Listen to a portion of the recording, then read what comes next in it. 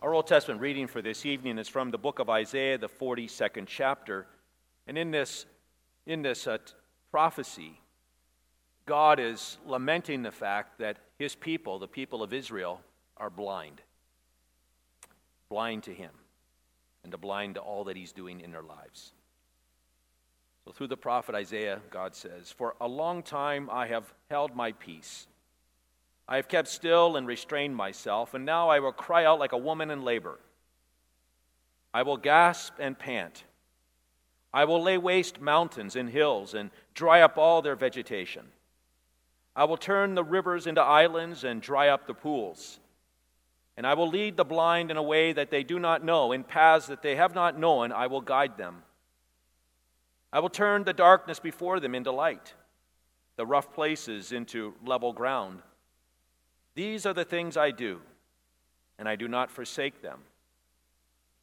They're turned back and utterly put to shame, who trust in carved idols, who say to metal images, "You're our gods." Hear you deaf, and look you blind, that you may see. Who is blind but my servant, or deaf as my messenger whom I send?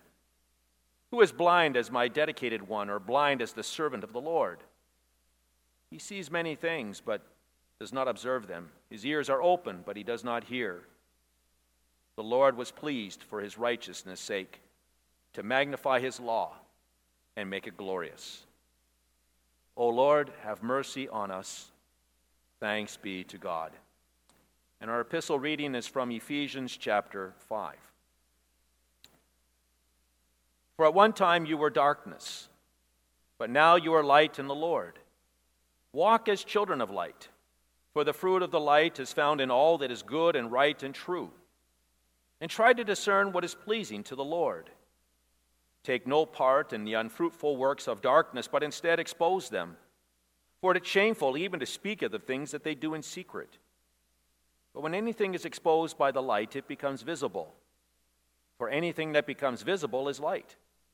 Therefore it says, 'Awake, O sleeper, and arise from the dead, and Christ will shine on you.' O Lord, have mercy on us. Thanks be to God." And out of respect for Christ, I invite you to rise for the reading of the Holy Gospel as you're able. A reading from St. John chapter 9. And this will also serve as the basis for the message this evening. As Jesus passed by, he saw a man blind from birth. And his disciples asked him, "Rabbi, who sinned, this man or his parents, that he was born blind?" And Jesus answered, "It was not that this man sinned or his parents, but that the works of God might be displayed in him. We must work the works of him who sent me while it is day. Night is coming when no one can work.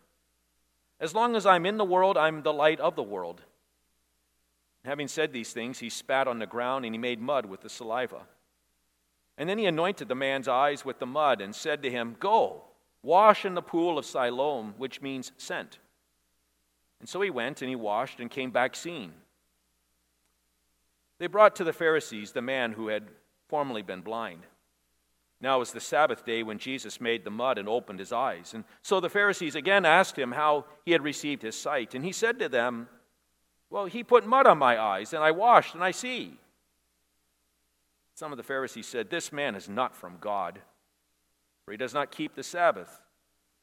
But others said, "How can a man who is a sinner do such signs?" And there was a division among them. And so they said again to the blind man, "What do you say about him, since he has opened your eyes?" And he said, "He is a prophet."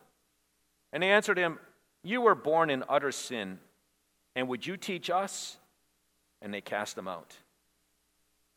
Jesus heard that they had cast him out, and having found him, he said, "Do you believe in the Son of Man?" And he answered, "And who is he, sir, that I may believe in him?" And Jesus said to him, "You have seen him, and it is he who's speaking to you." And he said, "Lord, I believe." And he worshipped him. Jesus said, "For judgment I came into this world, that those who do not see may see, and those who see may become blind." In many and various ways, God spoke to his people of old by the prophets. but now in these last days he has spoken to us by his Son. Well, grace, mercy, and peace be to you from God our Father and our Lord and Savior, Jesus Christ. Amen. The text for this evening's message is from John chapter 9, the words that I read to you moments ago, but I also wanted to read to you from that chapter some words that I did not read in that gospel reading. So I'd like to pick up and read from verses 18 through 25. The Jews did not believe. The Jews did not believe that he had been blind and had received his sight until they called the parents of the man who had received his sight. And they asked him, "Is this your son, who you say was born blind? How then does he now see?" And his parents answered, "Well, we know that this is our son and that he was born blind, but how he sees we do not know, nor do we know who opened his eyes. Ask him. He is of age. He will speak for himself." His parents said these things because they feared the Jews. For the Jews had already agreed that if anyone said that Jesus is the Christ, that he would be put out of the synagogue. And therefore his parents said, "Well, he is of age. Ask him." And so for the second time they called the man who had been blind, and they said to him, "Give glory to God. We know that this man is a sinner." And he answered, "Whether he is a sinner, I do not know. But one thing I do know, that though I was blind, now I see." This is our text. In the name of Jesus Christ, who gives sight to the blind, dear fellow believers in him. Well, many blind people have accomplished great feats throughout the years. I mean, who are some of the famous blind people that you are aware of? For me, I think of Helen Keller, the great American author and activist. I think I read somewhere that she was the first blind person to graduate from a university in the United States. I think of the musicians like Ray Charles, Stevie Wonder, and of course I also think of the famous Italian tenor Andrea Bocelli. Beautiful voice. There are many, many, many blind people who have accomplished great feats.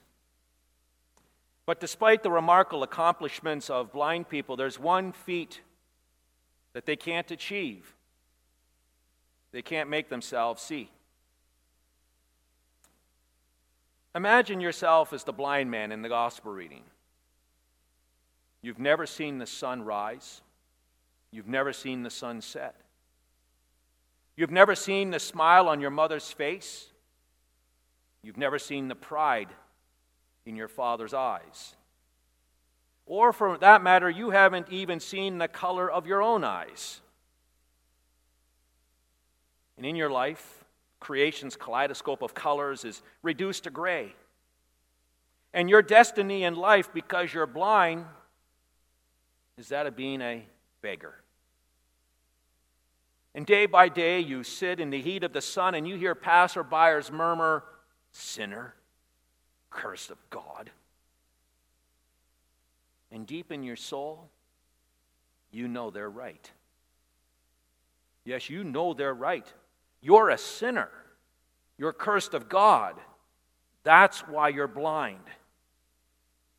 And there's nothing that you can do to change your condition.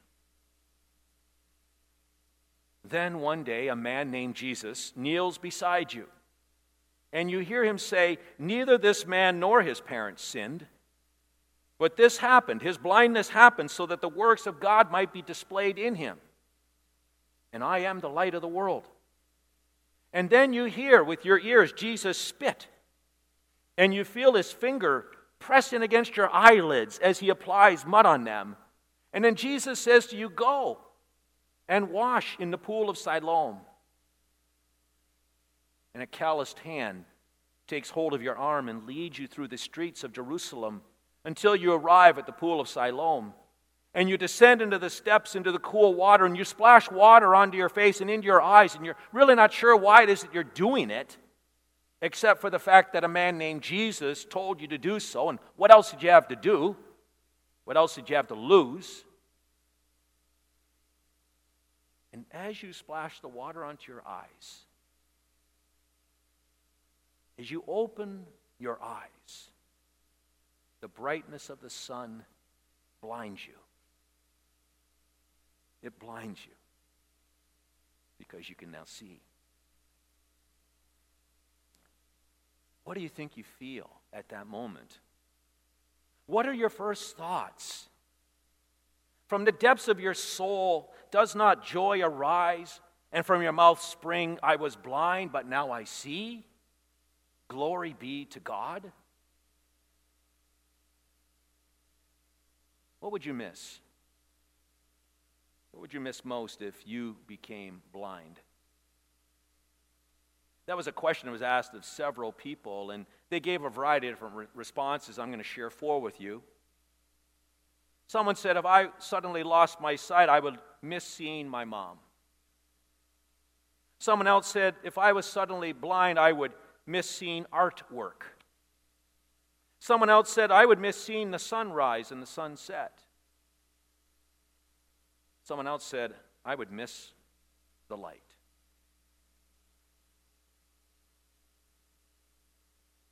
I would miss the light. You know, we're all born blind, spiritually blind. That's the hereditary nature of sin. Paul expresses our spiritual blindness in the epistle lesson when he says, you were once darkness. Pitch darkness. There is at least one feat that spiritually blind people can't achieve. Spiritually blind people can't make themselves see. In fact, John says the light shines in the darkness, but those in the darkness have not seen it. And it's for this very reason that Jesus, the Son of God, the true light, comes into the world. Jesus comes to us, blind as we are, and he announces, I am the light of the world. And Jesus touches us as he splashes baptismal waters into our eyes. And our eyes are opened. And we see God at work. We see Jesus in a way that we've never seen Jesus before. We see him as our Savior and as our Lord. And at that moment, when Jesus opens our eyes, what do we feel? What are our thoughts? From the depths of our soul, does not joy arise? And from our mouth spring, I was blind, but now I see. Glory be to God. Yes, you and I are no longer blind. When Jesus asks us, do you believe in the Son of Man? We respond, Lord, I believe. I didn't make myself believe. Your Spirit made me believe. And we see him for who he is. And we worship him. St. Paul urges us to live as children. To live as children of the light. For the fruit of the light consists in all goodness, righteousness, and truth. You know, there are differences between spiritually blind people and spiritually seen people.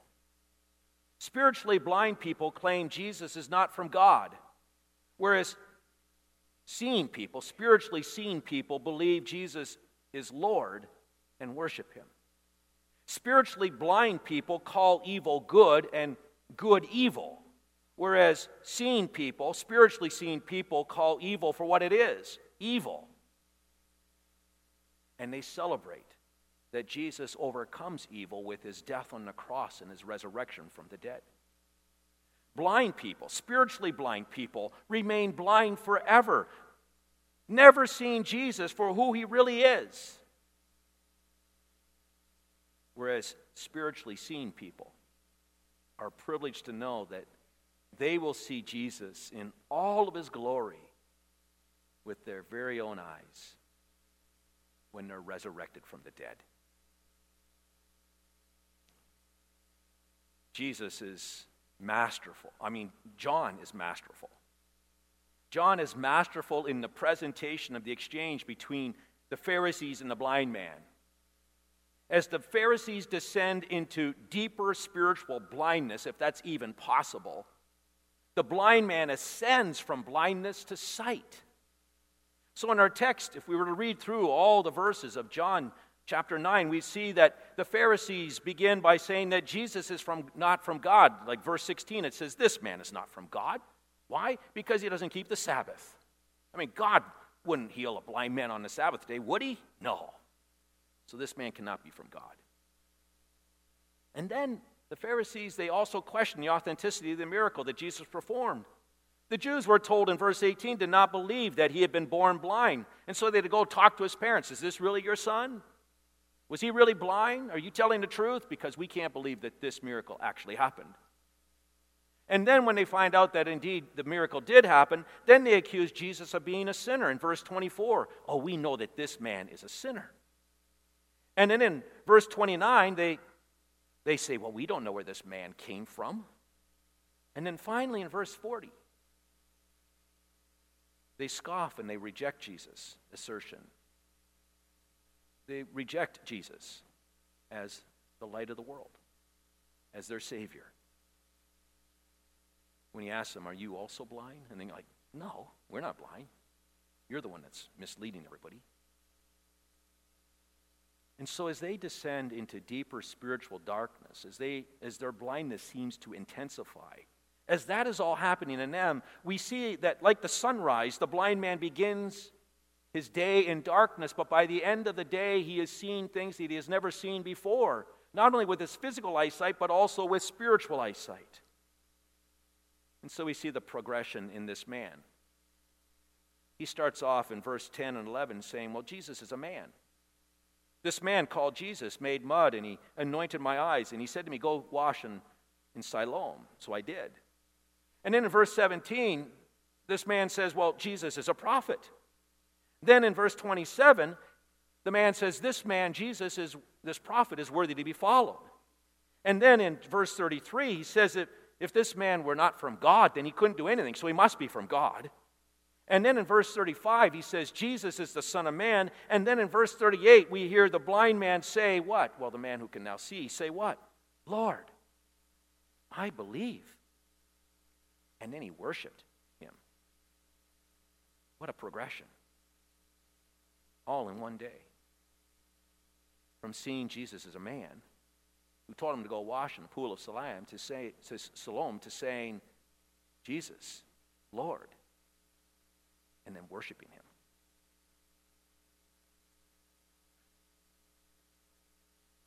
Jesus says to you and me, he says, as long as it is day, we must do the works of him who sent me.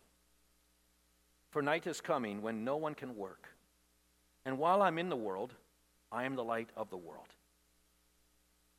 Just think on that last sentence for a moment. While I'm in the world, I'm the light of the world. It's kind of a curious statement in some ways. Because, let me ask you this. Did Jesus leave the world when he ascended into heaven? And if he left the world, does that mean that his light is no longer shining in this world? That seems to be what he says, right? But of course, we know that Jesus, although he ascended into the heavens, did not really leave the world. He's here everywhere, isn't he? And what has he promised? He has said, I am with you always. I, the light of the world, am with you always, to the very end of the age. And so Jesus' light continues to shine through his word and through you and me.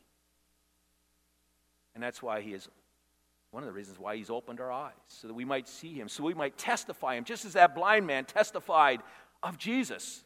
What, do you want to believe in him too? That's what the man asked.